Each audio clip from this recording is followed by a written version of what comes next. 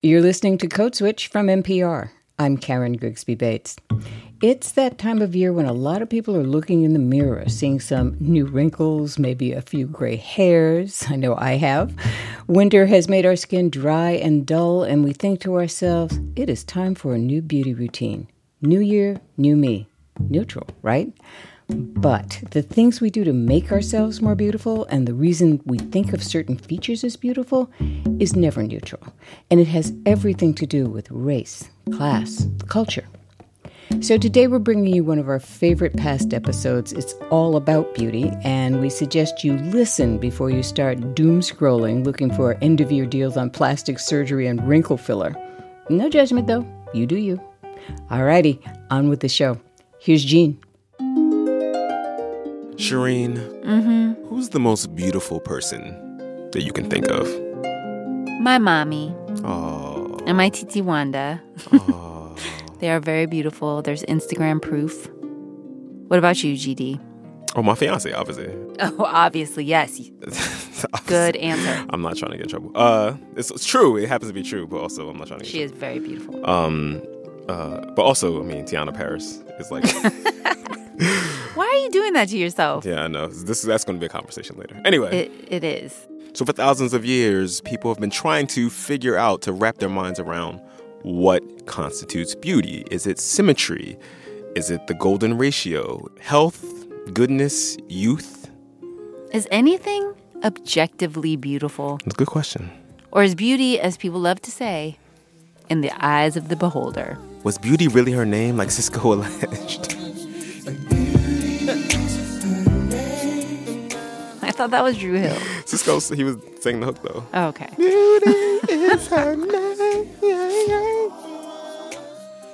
You know, the global cosmetics industry was valued at more than $500 billion in 2017, speaking of beauty. Is that for real? What? That's for real. That is, oh my God. That's a lot of Fenty. It is. And that's what we're talking about today. Today is all about beauty. Although every episode with Shireen is about beauty, all right? Yes, I am so beautiful. This week we're talking about beauty and power and politics and culture. Yep, and we did a call out a few weeks ago asking for your questions about race and beauty, and we got a ton of great ones. We're going to look into some of those in a minute. But first we're going to spend a little bit of time talking about what exactly it is we mean when we talk about beauty. It's the feeling that people get, right, when they look at another person, and there is a kind of pleasure, right, in the looking. That's Hae-Jin Lee. She's a professor of social and cultural analysis at NYU. But not just pleasure, there's an aspiration. I think the kind of beauty that I'm thinking about when I teach my course or when I'm writing my book is the way we want to look. That course, it's called The Geopolitics of Beauty, and that book is about South Korea's plastic surgery industry. She says she's trying to get her students to think about beauty as something beyond just what we like and what we don't like. I think we tend to think about beauty as related to taste, right? And we think about taste as something deeply personal, something that is organic, something that comes out of the self. In my class, I try to get my students to think about beauty and taste as something that is also very much constructed by and influenced by larger forces, nationalist projects, international relations, geopolitics. Hae-Jin says that we also tend to think of beauty culture as being really static, as stuck in place, especially in places with a lot of brown people. So people love to talk about ancient African beauty secrets or South Asian eye cold traditions. But actually, beauty norms everywhere are constantly in flux. They're always changing. Like take, for instance, 19th century Japan. At that time in Japan, one symbol or marker of beauty was to blacken one's teeth.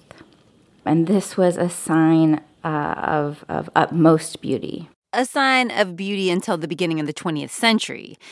That's when the West was becoming an economic superpower, and one of the things Japan did was ban teeth blackening as a way to try and keep up. And so, that's a way in which a beauty practice shifts from being something that symbolizes beauty, luxury, maybe an elite symbol of beauty, right?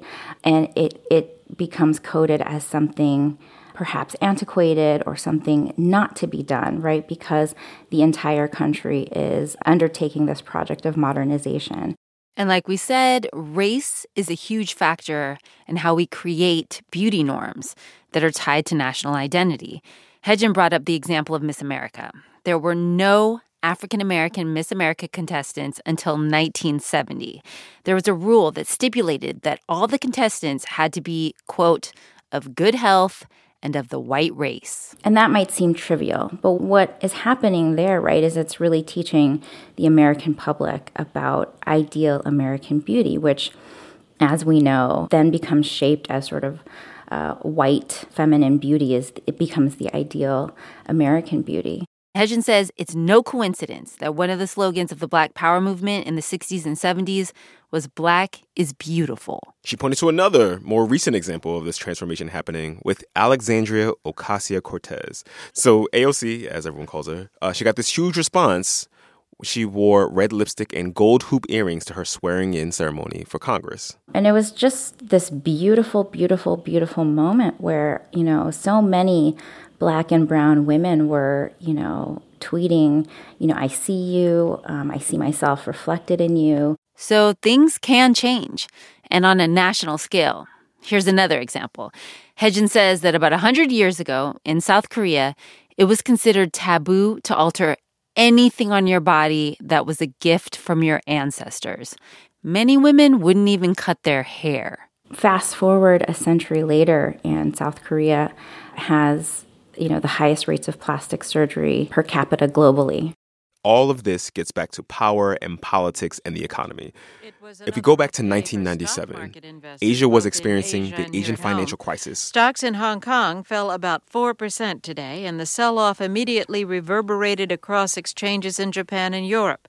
For people who don't remember, it was this huge mess that started in Thailand, and then it hit Indonesia, and then South Korea got hit really hard. The region's economy is in danger of collapse. People are struggling to get the few jobs that are available.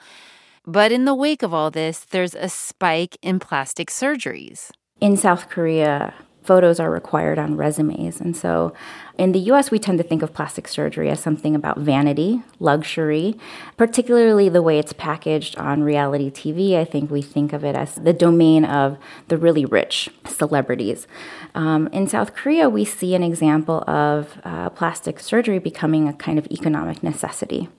If you are competing for a job with many other people and the economy is hard hit, then you have to sort of do all the things that you can to get a leg up on that competition. Okay, but let's take it back even further. So Hedgen said that when people think of plastic surgery in Korea, they often think about the double eyelid surgery, which is where people get a stitch in their eyelids to make their eyes have an extra fold. I know we've talked about that on the podcast before. We have.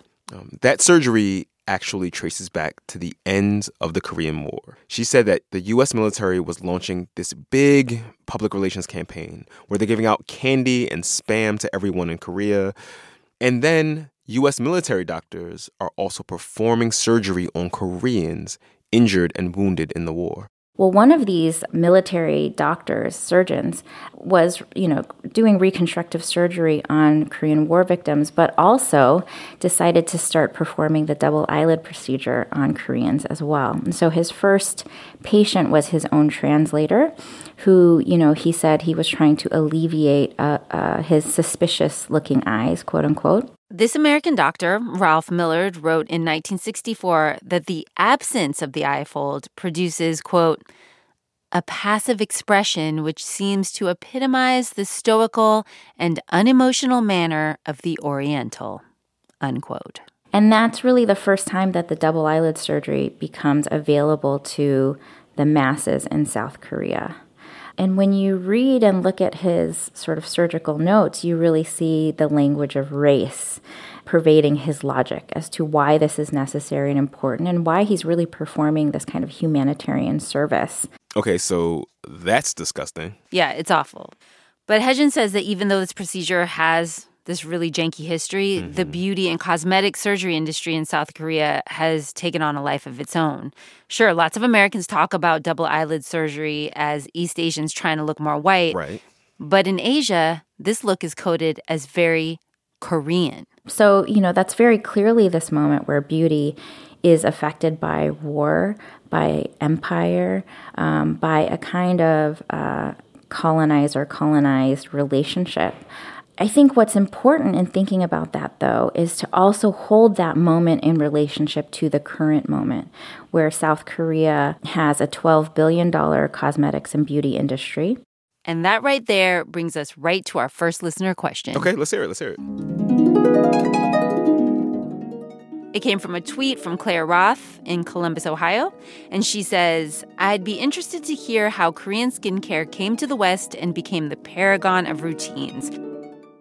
And it really has become the paragon. And Haejin says that's a big change. If you were to ask someone of my parents' generation, if you were to ask my mom, right, she's 70-something, who makes the best skincare products, I think she would still probably say, right, like the French.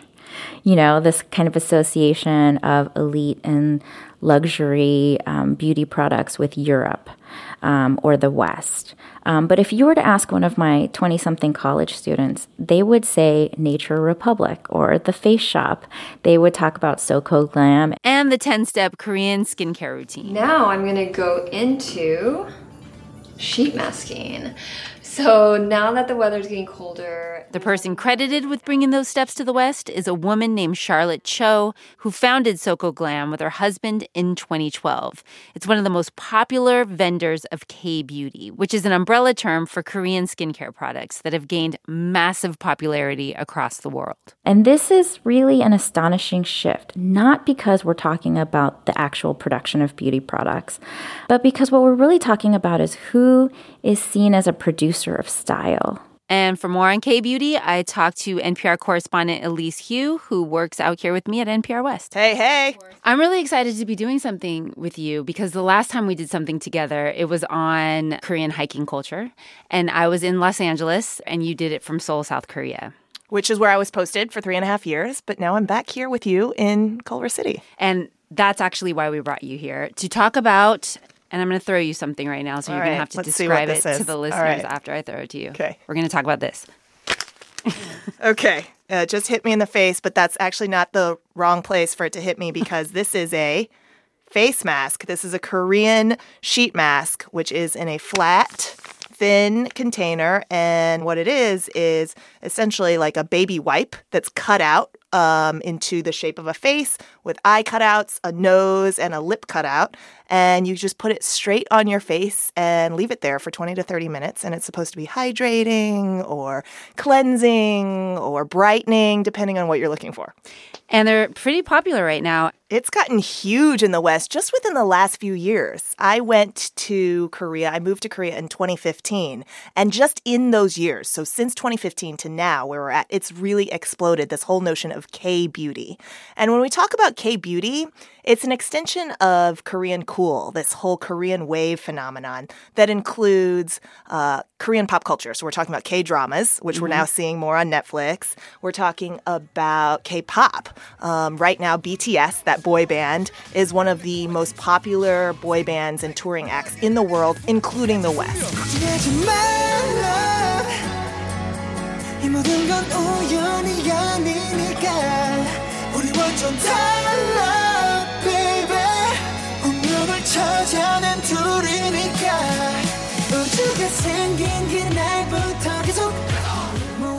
And so as Korean pop culture has gotten big, so has Korean lifestyle. And what's part of the Korean lifestyle is the Korean look.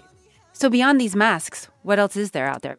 All sorts of things to make sure your skin is as radiant and youthful looking as possible. So when we talk about Korean skincare, it includes multi-steps, like a nighttime routine and a wake-up routine that might be 12 different products, at least 3 different products. And so not only do you have your cleanser and your toner and your moisturizer, there's also products called emulsion or essence, and then sprays to make sure that you stay moisturized and dewy all day. So when we're talking about the Korean look, we're talking about a very youthful look and this dewiness. So in the U.S., for instance, we use powder, but that's kind of verboten in Korea because that takes away that youthful look of moisture on your skin.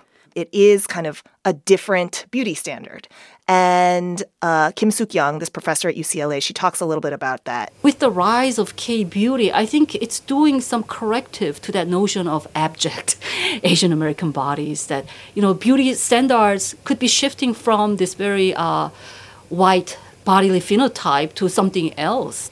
All right, so we talked about how K-pop is really popular, and this has kind of pushed some of the Korean beauty standards and Korean beauty products here into the United States. But is there anything else at play? Is there any other reason why Korean beauty products are so popular? Yeah, that's a good question because the large context is really important. And this is all a vestige of Korea's modern history. So Korea is an exporting country. So in economic terms, what that simply means is that it exports a lot more than it consumes. It considers itself a shrimp between whales because it has Japan on one side and China on the other, and it has had to compete globally. And it's done very well. Think about it. We drive Hyundai cars. Yes, Kia as well. Hyundai and Kia cars.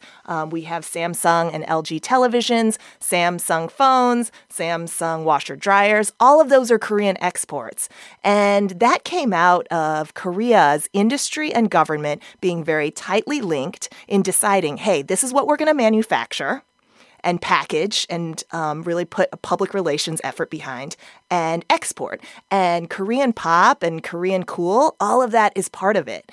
And so now as skincare becomes big, it's also a product of that same general idea that, hey, private industry is going to get rich by really packaging and promoting these products.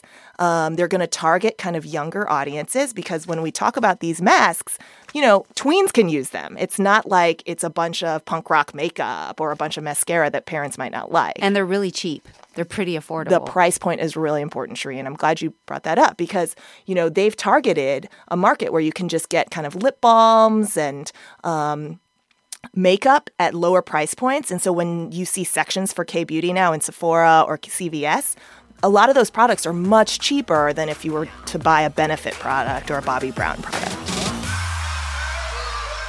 Elise Hu, thank you so much. You're welcome. Been in basketball, we paying that a lot. I'm in this get to the chicken whip it, then I flip it and trap it off. I gotta get to the dollar on the hitters and back, come on. Smoking on gas, so long. Ready to whack, come on. Whack, come on. All right, so homie, I know Shireen, you are an aficionado of these K-beauty products. I have never done the 10-step routine, but I love the masks, and they have these patches that you put under your eyes to make them less puffy that are made out of snail slime. Snail slime? Really? Yes. And I don't know if they're working. I feel like they're working. I was going to ask, do they work? But they work for me in that they force me to stop talking and to sit still for 10 to 15 minutes and chill. And relaxation is good. It's good for every part of your body. So in that way, I think they work very well. Well, you certainly glow. Thank you. We're going to take a few moments to get our snail slime on, our gels and serums. And when we come back, we'll talk about how hard it is to be slim thick. And we ask, is it possible to say all this and decolonize our beauty routines? Stay with us.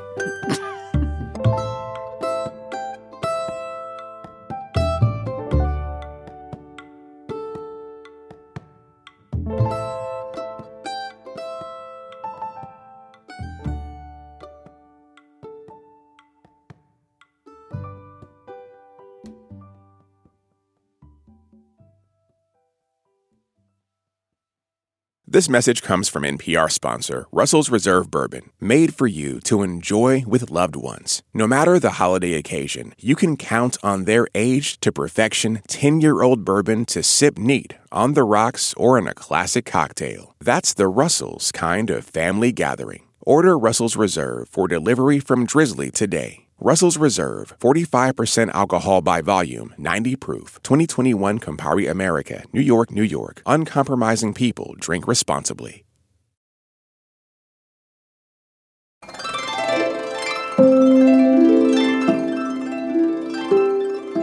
Gene. Shireen. Code switch. All right, Shireen, so you're going to answer our next listener question about beauty. Hi, my name is Maria Fernanda, and I live in Ann Arbor, Michigan. When I was an undergrad, I remember talking to my Latina friends about my experience with an eating disorder and hearing, didn't we all go through that phase? Which is so sad. I guess what I'm really interested in is how this issue of eating disorders in the U.S. affects Latinas specifically.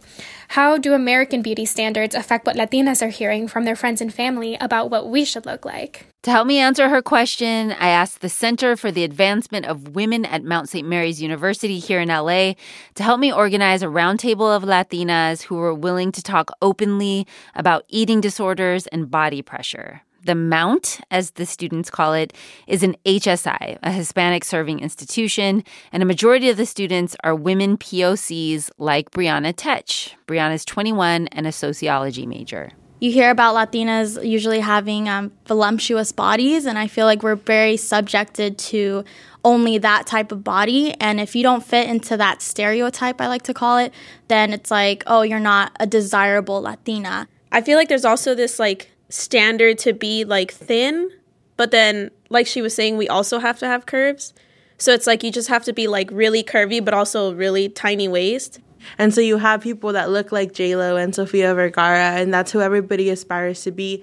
I see it online. It's a phrase I see often. Everybody wants to see a girl that's slim thick. Everybody wants to aspire to be that. You also heard there from Flor Carpio. She's a senior psych major, and Angelica Crispin, who is a second year. Angelica is the one who introduced me to the term slim thick. I had never heard that term before. So these women are talking about the pressure they feel to not only be thin, but curvy at the same time. And while they said they're happy that there's Latina representation in the media, what little of it there is, most of those stars have very similar body types. Flor says the type, slim thick or skinny curvy, feels impossible to achieve naturally. And she thinks it's even harder than being straight up skinny. How do you do that without, going to get stuff done? I don't know. Desiree Mejia is a 23-year-old senior and psych major. She says she likes wearing baggy clothes and sneakers, but feels constant pressure to wear tight, revealing outfits. It's the question I always ask myself, why do I need to show my body all the time? Which I'm still trying to figure out the answer to that. Where does that pressure come from for you? Where do you hear it most? I don't really hear it from friends, but I hear it from family. When we're going out and we got to present ourselves to people. So it's look your best, make sure you're wearing tight clothes so you can show your body. I think I've been hearing that since I was in middle school or something, which is kind of weird because why do you need to be telling a kid in middle school to be doing that? I can identify with all of this. The societal pressure to be the slim, thick, sexy Latina, and the family pressure to always look presentable and pretty in public. It is exhausting. These women told me their families are constantly commenting on their looks and their weight. It's often the first thing they hear about when they walk into a family party or when they see someone after a long time. A friend who I mentioned this story to told me that whenever she goes to visit her Nina, her godmother, the very first thing she hears when she walks in the door is almost always a version of this question. ¿Estás más gorda o estás más flaca? Are you fatter or are you skinnier? Yes, it's the most maddening way of showing affection, and I do believe that's what it is, that it comes from a good place. Our families want the best for us, and they know that American society rewards thin people in all kinds of ways. But here's the thing. They also show us love by cooking for us and encouraging us to eat and have second helpings and to be sure to eat everything on our plate. So there's a lot of mixed messaging going on. And it's something that Janine Chico Barker, a licensed psychologist, hears her clients talk about a lot. She identifies as Latina herself and leads the Eating Concerns team at the University of Pennsylvania, where she specializes in supporting students of color. So I think about what's said in our families, comments on weight all of the time, so-and-so looks like they lost weight, so-and-so has gained weight. If you are a child of immigrants or, you're second generation, first generation in this country, and you're also dealing with the acculturation pressures to hear that you are fat, even though it can be meant as a term of endearment, it could be devastating. But she also says that's just one piece of what's causing Latinas stress, anxiety, and depression, all of which, by the way, are risk factors for eating disorders. One of the things that I really would love to see is just education to communities of color, low-income communities who are grappling with so much that if they are struggling with depression, anxiety, eating disorders, it's not because there's something wrong with them. It's because there's something wrong with the world. I think a huge piece that often gets missed in treatment and in research is our systems of oppression. In this case, we're talking about the Latinx community and the ways in which we are devalued and deemed not worthy. I think about the history of colonization in our countries of origin and to indigenous peoples when they were deemed not worthy and not good enough. Their food was not worthy. Their clothes were not worthy. Everything about our being in many ways, we're given the message that we're not good enough. It's everywhere. It's in the schools. It's in the communities we live in. It's higher rates of poverty in our communities. It's sexism. It's racism. It really trickles into everything. All these stressors stacked on top of each other put Latinas at greater risk for eating disorders. But they also make it super difficult for Latinas like Desiree, Flor, and Angelica to admit to themselves or to their families that they may be struggling with eating problems. It's always hidden or just not discussed about because we don't want to make it worse for our community. We're already seen as not important, and it's like, why are we going to bring up eating disorders and make it worse for ourselves and the society? Coming from a low-income family, it was always about the bills. It was always about, are we going to be able to pay the water on time? Do we even have enough money to put food on the table? I never felt that what I was going through was enough to kind of bring up because there was so many other problems we were having. So for a lot of people, eating disorders are for people who have everything and they're just looking for something to complain about at that point. And that can't be applied to us because we already have other things going on. The stereotype of a person with an eating disorder is a thin, middle to upper class, straight, white teenage girl or woman, aka women who seem like they have everything, which brings me back to something our listener Maria Fernanda said in her question. I remember talking to my Latina friends about my experience with an eating disorder and hearing, didn't we all go through that phase? Which is so sad. Janine Chico Barker told me studies show that Latinas suffer from bulimia and binge eating disorders at the same rates. And in some studies, even higher rates than white cis women. And research is also showing that Latinas are, in some cases, at greater risk for bulimia and binge eating disorder. A vast majority of eating disorder research and treatment, however, is focused on white women who are very thin. It's something that Meilin Reyes Rodriguez has been trying to address since she was a graduate student at the University of Puerto Rico in the 90s. All these years later, she says things haven't changed that much. The studies are still done for the most part by white researchers on white women. When we see clinical trials only include Caucasian populations, sometimes with a small sample size of African American or more acculturated Latinas because they have to speak English and to do everything in English, we are not responding to the current demographic reality of the U.S. Meilin works at the Center for Excellence in Eating Disorders at the University of North Carolina in Chapel Hill now, where her clients are mostly Latinas who don't speak English. She told me there's so much we still don't know about how disordered eating affects the Latinx community, and she's not even sure the tools she's using to diagnose her clients are working as well as they could be because they were developed and adapted for white women. And they definitely don't take into account the differences between Latinx folks. We're talking about class differences and cultural differences depending on our countries of origin. I need to learn. I need to know more about the Mexican culture, Central American culture, knowing that it's not the same like Puerto Rico. One difference she's already noticed in her work stems from the trauma of immigration. She told me some of her clients who didn't have enough to eat on their journey from Central America or Mexico to the U.S., they've developed binge eating disorder. Now that they have access to food, she says, they're unable to control how much they eat. The trauma and the anxiety from being without food for so long triggered the eating disorder. Another trigger that we already talked about are those comments about our weight that we often get from our families. You're looking chubby, you're looking too skinny, your butt disappeared. You have chunky arms like your mom. It's really too bad you can't move that tummy fat up higher. Why aren't you eating? You don't like what I made you? There are starving people in the world. You better eat everything on your plate.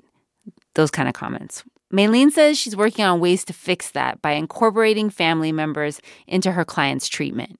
What we did was to educate the patient and the family, how to change that kind of dynamic, identifying triggers, what kind of comment was not helpful for the patient.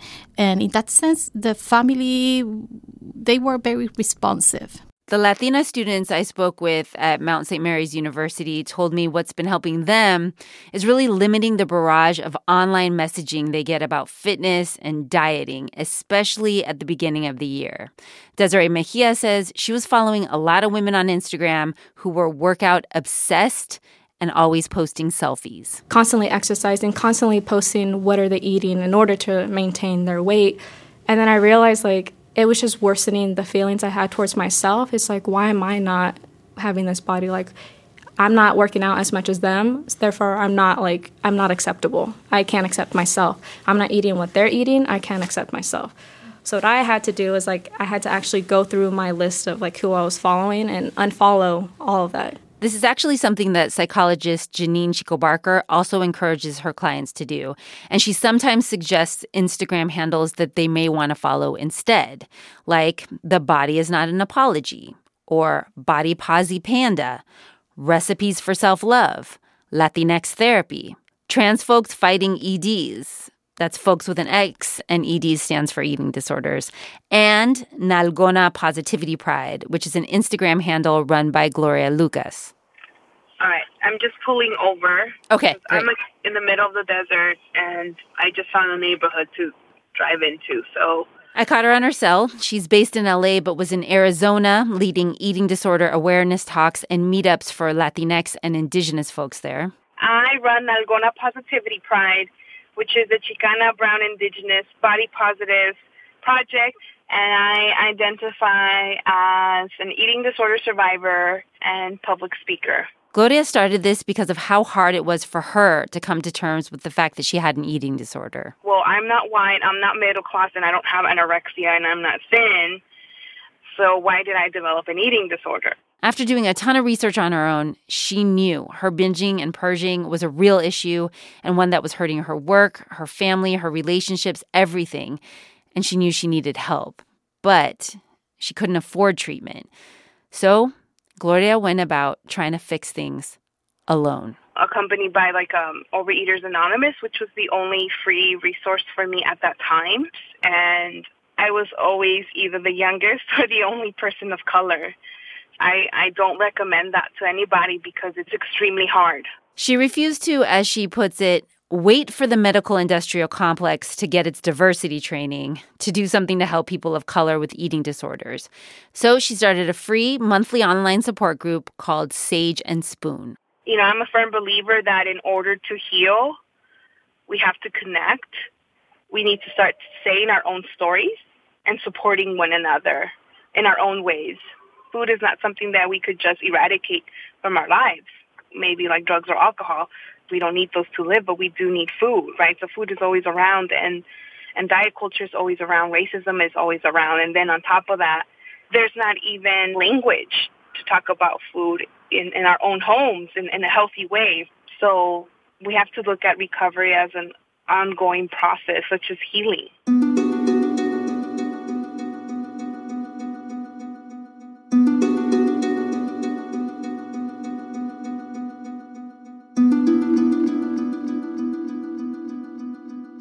All right, Shireen, so we've talked about how beauty was one way that nations projected their power out into the world. We've talked about the ways in which we metabolize these ideas around beauty, sometimes, as we just heard, with life-threatening consequences.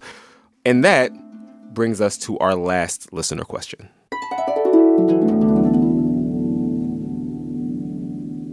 Hello, my name is Cecilia Fernandez, and my question is, besides the natural hair movement, what ways do people have of decolonizing their beauty routine? Great question. And I can't wait to hear the answer and start the decolonization process. Decolonizing your beauty routine, what does that even mean? Leah Donnella, one of our editors here on Code Switch, has the answer.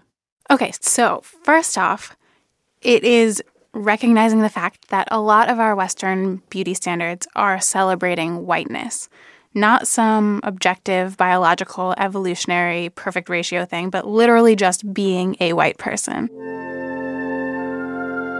In fact, if you go back and look at the work of some early racial theorists, people like Christoph Meiners and Johann Blumenbach, when they were first defining the category of whiteness, they described it as the most beautiful race. So it was important for them to be superior in all areas. That's Nell Irvin Painter. She's an artist and historian who taught classes at Princeton about race and beauty. She also wrote a book called The History of White People. And she told me that those early scientists and intellectuals were white supremacists, not in a cross-burning KKK sense, but in that they conceived of white people as better. So they not only wanted the people they called their women to be the most beautiful and their men to be the most virile, they wanted their countries to have the best politics. So they wanted to have everything better. And that included beauty. So if you want to decolonize your beauty routine, you're going to have to find a way to decenter these ideals that are based on whiteness. And throughout history, there are a bunch of ways that people have tried to do this. Our listener, Cecilia, brought up the natural hair movement, which comes out of the broader Black is Beautiful movement.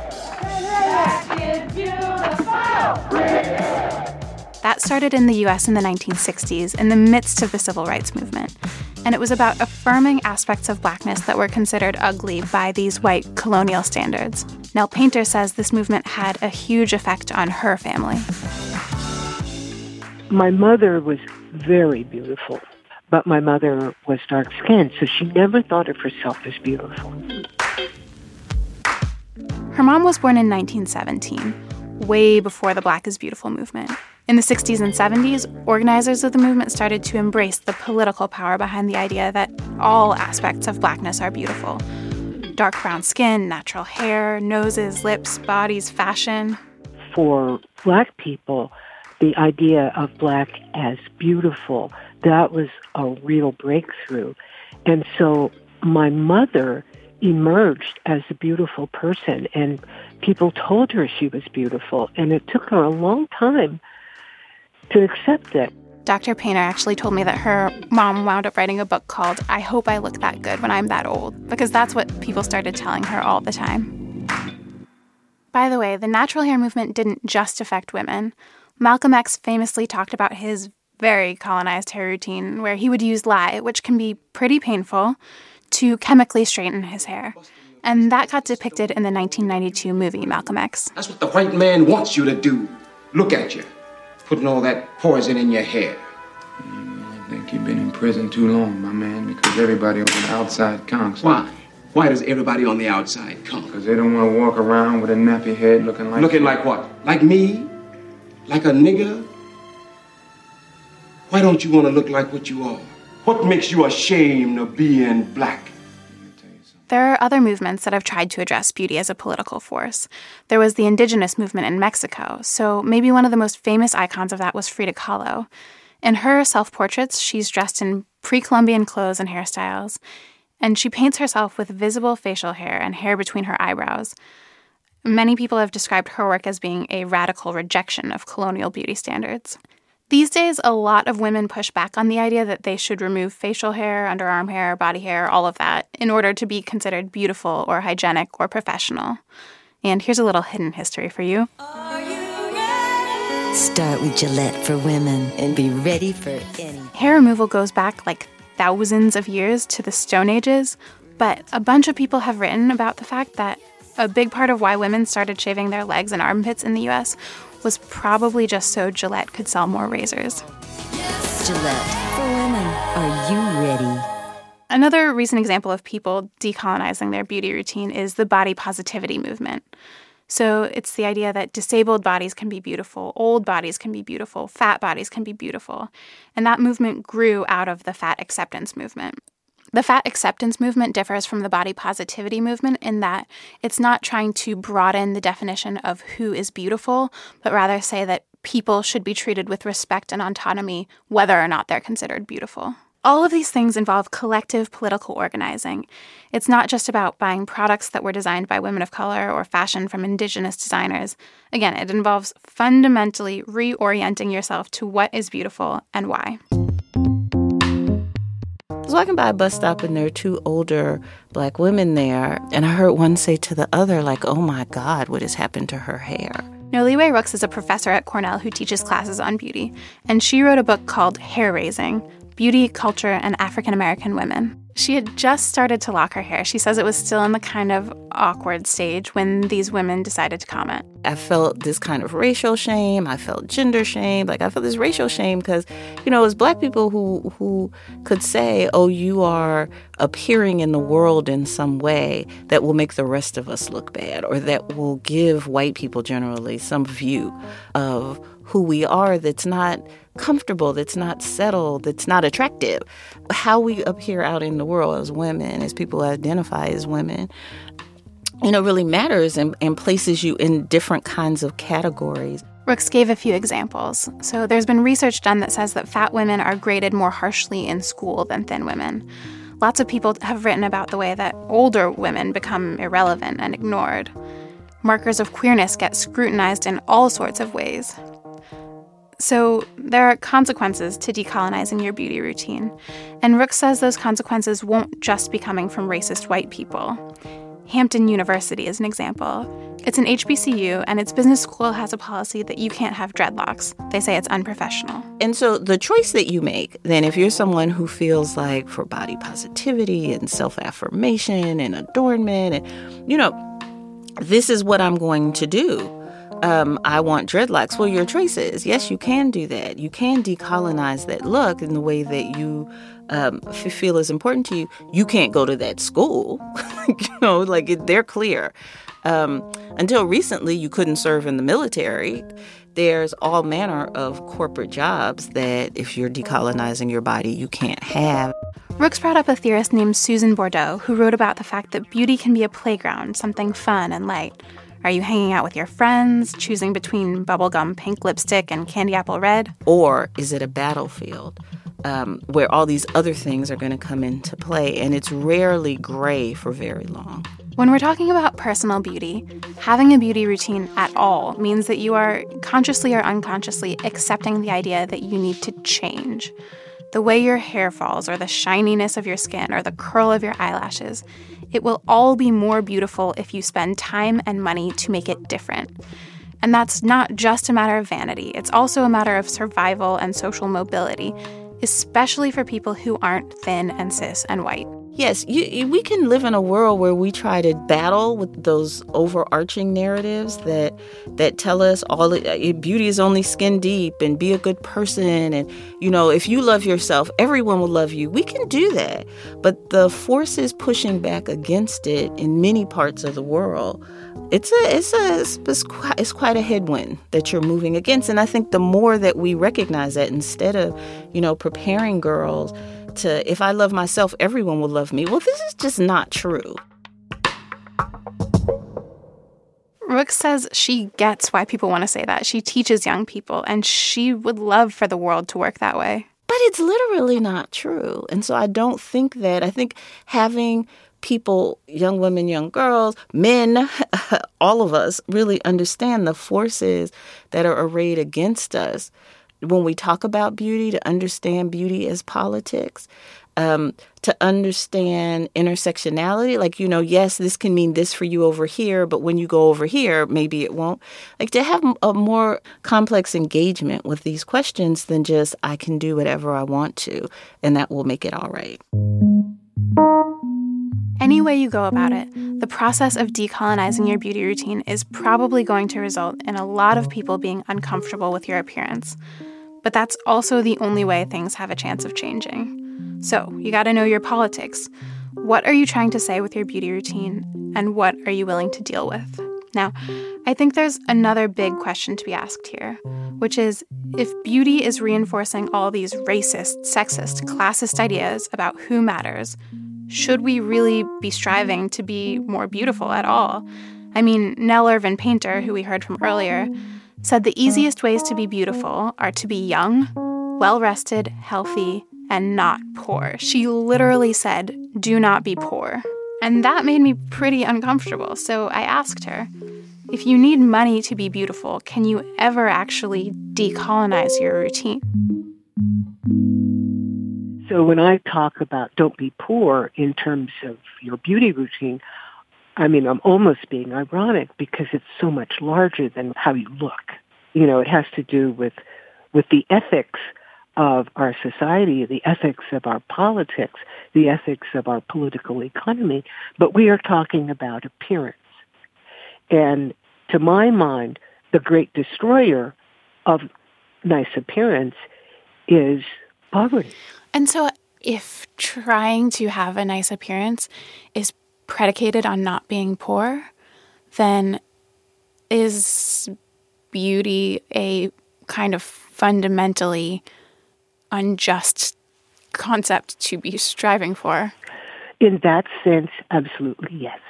Just to talk about teeth, how many ways do we take care of our teeth or change our teeth? I'm thinking about braces or teeth whitening and all that.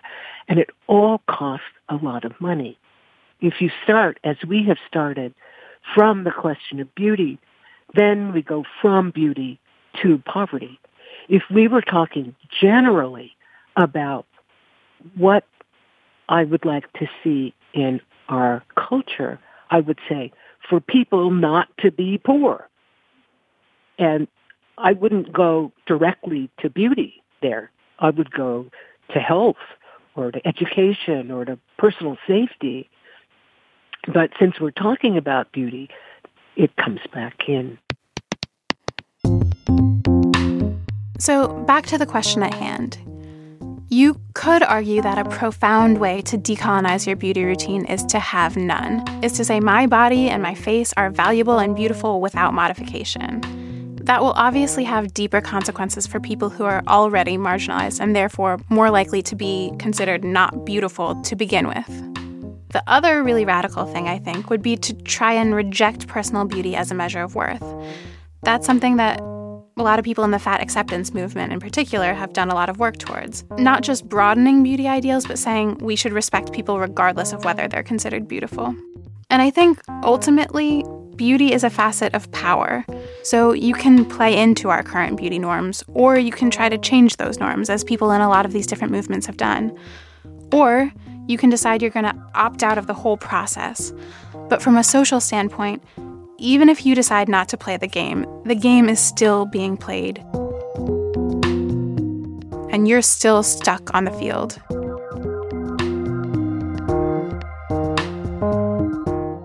That's our show. Please follow us on Twitter, y'all. We're at NPR Code Switch. We want to hear from you. Our email is codeswitch@npr.org. You can always send us burning questions about race that are befuddling you with the subject line, Ask Code Switch. Sign up for our newsletter at npr.org/newsletter/Code Switch. Subscribe to the podcast on NPR One or wherever you get your podcasts. This episode was produced by Kumari Devarajan, Leah Dinella, Maria Paz Gutierrez, Sammy Yenigan, and me. It was edited by Sammy Yenigan and Leah Dinella. Shout out to the rest of the Code Switch fam: Walter Ray Watson, Karen Grigsby Bates, Adrian Florido, Steve Drummond, and Kat Chow. Our intern is Tiara Jenkins. I'm Gene Demby. And I'm Shireen Marisol Meraji. Be easy, y'all. Peace.